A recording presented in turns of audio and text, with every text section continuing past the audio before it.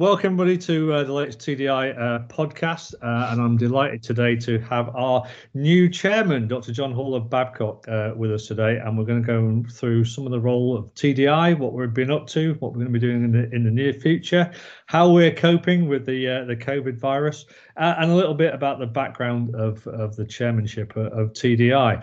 So I've been in post for a few years now, having done my time in the military and various jobs out in industry for a few years before becoming the chair of TDI. So I know a little bit about the environment. And maybe, John, you could tell us a little bit about your background and how you got to be in your current position at Babcock and also your role at TDI. Yeah, well, thank you, Phil. So I'm Jon Hall. I'm the Managing Director of Technology in Babcock, which kind of means two things. Firstly, responsibility for our technology strategy and applying and innovating with technology across Babcock. And secondly, we do have a group of technology-based businesses in Babcock working across various sectors, particularly marine, certainly land. My background, I'm an engineer, so I started in the automotive sector, came through the power industry, into nuclear and defence. And that's how, having been managing director of a company that was acquired by Babcock 12 years ago now, I've been part of the journey in Babcock, moving from a company that carries out in-service support work to a company that likes to work right across the life cycle, and is particularly in recent years focused on collaborative working, exploiting data and information, and doing all those things in a way that adds capability to our main customer, which is principally the UK MOD and foreign ministries of defence. Our main sectors are defence, civil nuclear, and emergency services. So they're all critical, complex things. And our principal job, amongst many things we do, is looking after complex and critical assets for our customers, helping our customers get the most out of them. And where's the linkage with TDI comes from a number of different places. First and foremost, because we know that working collaboratively, using data, sharing information, whether that's in a workflow or offline analysis, is so fundamental to doing our job efficiently and adding more to it. And secondly, because we like to work in collaborative spaces. So first thing, I get involved with the Defence Suppliers Forum. I've been involved for a long time in the defence industry support chain organisation and collaboration there. And that's what's built, for me anyway, this relationship with Team Defence Information and with Phil. And so I'm delighted to be able to lean in and act as chair of the organisation now. And we are delighted that you are leading in. It's been an interesting couple of months. You took over as chair at the start of this year. Who knew where we'd be by the time we got to May? But there we go. We'll come back to the COVID stuff in a little bit. But I guess more generally, looking at the industry and the technology, I suppose. Where do you see the big changes coming for the industry in terms of its adoption of the technology, if you like, that we see around? I think that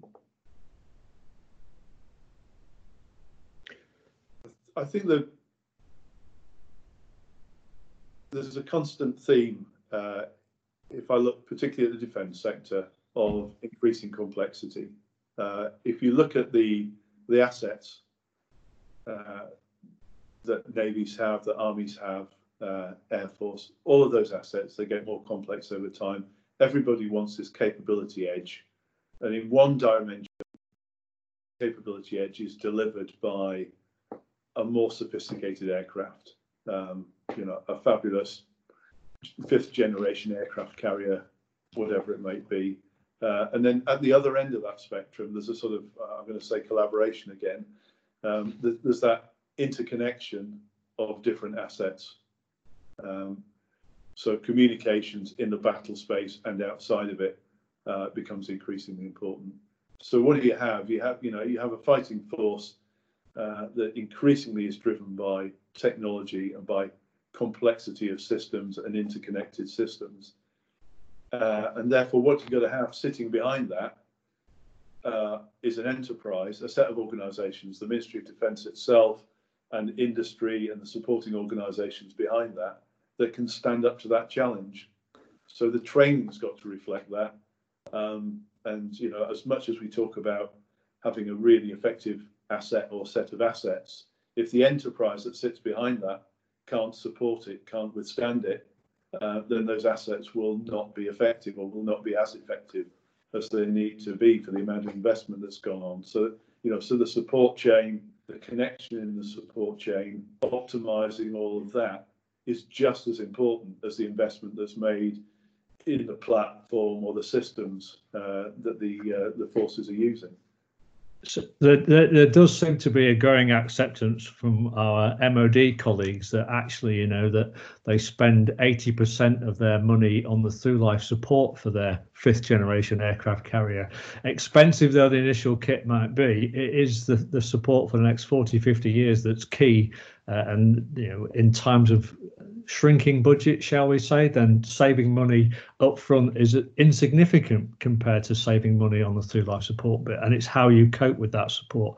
And I guess, you know, the growing amount of data that these platforms generate as well. You know, you look at a JSF generating, you know, terabytes of data on every flight. What do we do with all that data, and how do we share it?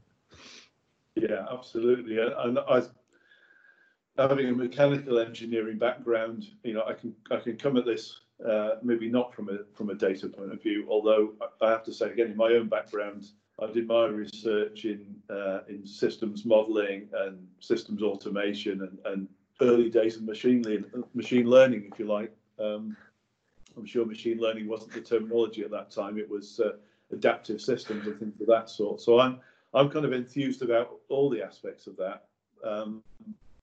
But for that same reason, you know, so we have, as you rightly say, Phil, we've got assets that are in service for 40, 50 years. That means that at any point in time, we're looking at stuff which has got evolution ahead of it, but also stuff that has got, you know, it's become orphan, if you like, it's becoming obsolescent. And all of those things, the shiny new stuff, and maybe the older stuff that we need to keep shiny, is all important to the output. So for me, that integration of domain expertise, of engineering know-how, together with all the you know, the huge amounts of data that's becoming available, and what can we do with that data, the fusion of those two things, I think that's where the power is. You know, it's the combination of the two.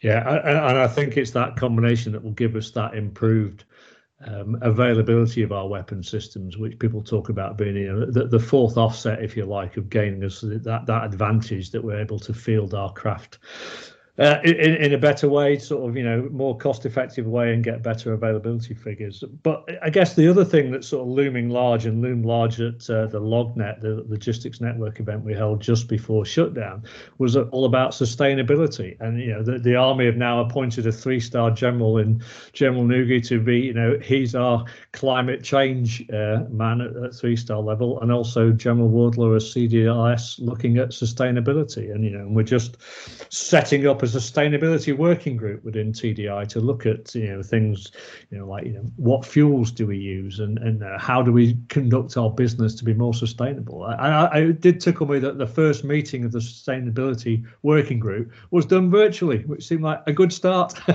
Yeah, that's a great start. I think it's a great thing for TDI to be involved in and showing some leadership on. I'll confess, you know, it's easy to be a little bit sceptical to say, well, look, in the priorities of defence and in the relative scale of defence compared to all other modes of power generation, transport, whatever, you know, is this a drop in the ocean, or is it something else? And, you know, will it really, you know, have the attention within the customer? The reality is, plainly, it does. And, you know, if I put my other hat on from a Babcock point of view, we've looked at low carbon and alternative fuels and alternative ways within the defence environment. in fact, I think we've just secured some funding from Mari UK to look at electric propulsion and low carbon technologies in a particular. This is a maritime application, but we see a huge amount of research and applied research in the defence sector now. So yeah, it's important to everybody, and practically we should also remember there's the tooth to tail thing. So if you think about defence, we might think about submarine and aircraft carrier. We'll have a debate about nuclear reactors being low carbon, but if we think about aircraft carriers, jet aircraft, and these things, absolutely. And then again, in the bigger enterprise, in everything that sits behind that sharp front end, there's a huge amount of consumption, if you like, in the defence sector around the enterprise, whether it's white fleet or people going about their daily job in DNS or somewhere else. So that's not to be underestimated at all. Yeah, and I think it is interesting that we have a Ministry of Defence which is actively pursuing strategies for reducing their carbon footprint. And as you say, it's not normally the first thing you think of our soldiers doing, but I think even General Wardlaw drives around in a Nissan Leaf just to prove his green credentials. That was quite amusing. That's quite amusing. Leadership, then, isn't it? That is authentic leadership. That's very good, very good. Just to sort of build on, I guess, the new ways of working, if you like, it's a slightly tenuous link. But the next topic really to talk about is the STEM work that we do in terms of encouraging, I guess, younger people to sort of come into defence, and even those a little bit older maybe to sort of come across, because we are fishing in the same pool as all the other technology people like Google and Facebook and Amazon. We're after that same talent pool, aren't we, and trying to be diverse and all that sort of stuff. So how do you sort of view that at the moment? Yeah, I agree. Really important to the industry. It's important to Babcock, and I know everybody in the space does a lot. It's of course it's an evolving environment. I'm sure we'll talk about COVID again. It's hard not to talk about it because that has, it's just flipped everybody that I talk with in the defence sector into quickly accelerating things like remote working and how the tools are used, and therefore, again, use of data, use of modern systems is important. All the STEM skills, which are inherently important, in what we do in defence anyway, just come to the fore. I've talked in other contexts about, that challenge of attracting and retaining STEM graduates, particularly as you sort of move into the more ethereal data science areas and things of that sort. And it's my point of view, if you like. I've said it before in other contexts. We have to think about what motivates people. So if I'm a 20-year-old data scientist, I'm going to be interested in doing the data science, but I think I'm going to be motivated by what I'm doing the data science on and why I'm doing it. And if that's to do with a sophisticated new aircraft system, if it's to do with keeping an aircraft carrier at sea and keeping that capability up, these are big, sexy, exciting assets. And if you're working in our sector, you get to be involved in those things. You get to have responsibility. I'm going to say you get to play with things like that. But you get to be working in that world, and I think that's a motivating thing to do for a lot of people. And we should major on that. And there are many other things. Again, I've probably been quoted before on. I could do data science to help Mike Ashley sell more tracksuits. Do I want to do that, or do I want to work on aircraft carriers and these kinds of things? I think that's what we've got to think about in terms of attracting people into defence and staying high on the STEM agenda. And okay, I say that lightheartedly, but in TDI, I know a huge amount of work is going in. I can speak for Babcock and say, we've got about 300 STEM ambassadors. We've done, probably 30,000 school students we've interacted with, just in one company in the past year through our STEM ambassadors. And I know when I talk to other companies in defence, we're all doing the same sort of things. We're all reaching out, and a small proportion of the people that each company talks to through its STEM ambassadors will come to that company. But if we're passing that message about the importance and the attractiveness of working in a defence environment, then ultimately the defence enterprise in the UK will benefit, and we'll all benefit from each other then. And I think as well, it's trying to get some sort of career progression for careers that didn't exist sort of 10, 15, 20 years ago. So people can see, you talked about your career development as an engineer, which is fine. And it's sort of, you can see the path when you start out. But I'm not sure that for some of our newer workspaces that people can actually see that progression and see that way of doing it. Particularly for the military, of course, we used to have in the past, if people did get overly specialised in an area, it effectively ended their career and they stagnated at some point. So I think there's a certain amount of administrative work that needs to be done in that field as well to make sure that people have a career, not just a job, if you like, and that's all part of the piece, isn't it? Yeah. Well, in the Defence Suppliers Forum, there's always been a really strong people and skills agenda, and that's linked into really important initiatives like Women in Defence and Young People in Defence, another initiative. So we can never do enough of that. And then I think if you link it to some of the, as you say, the emerging specialisms and skills, so if I talk data science again, but people who come from that sort of background, again, if I speak for Babcock, of course, we've had schemes for mechanical engineers, electrical, electronic engineers. Of course, we have.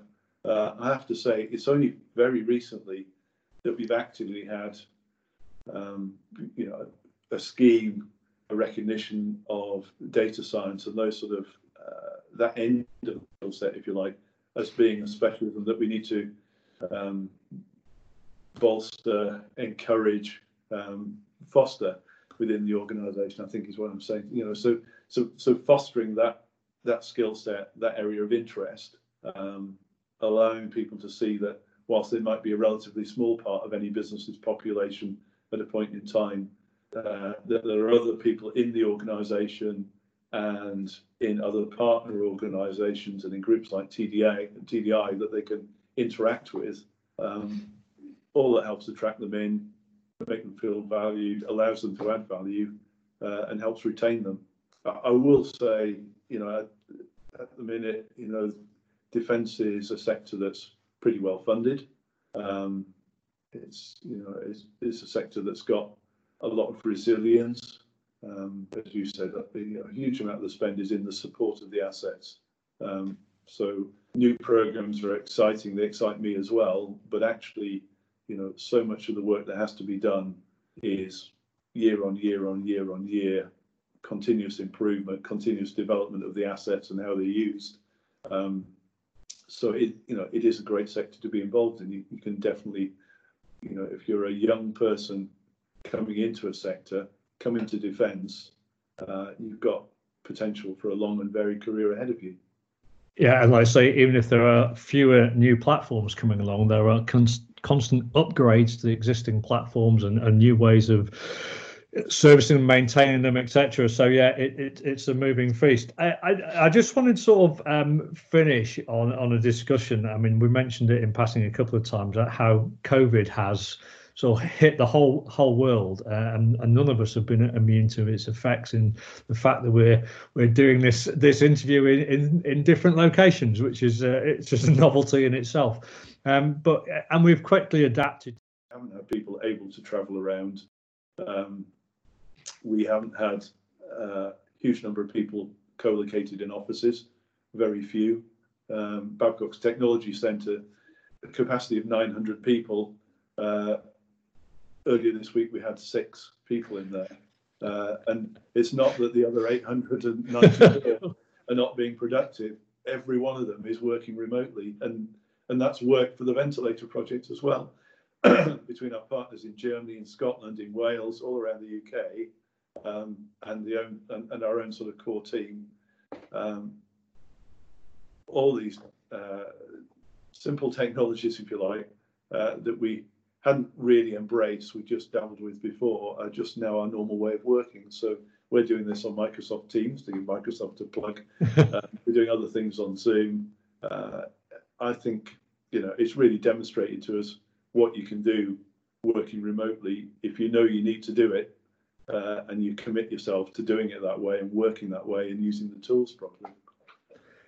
Which is quite interesting, because I guess the tools have been in existence for a number of years, shall we say, and we've always just had them in our back pocket, and now it's like, oh, we better start using them now. And actually people are sort of, grown accustomed to using it. And we were talking before we started about it's somehow easier to get to 10 meetings in a day because you haven't got to travel between each one. You just simply mouse click and you're in the next meeting. I'm not sure that's completely good, but no, it's a way of working.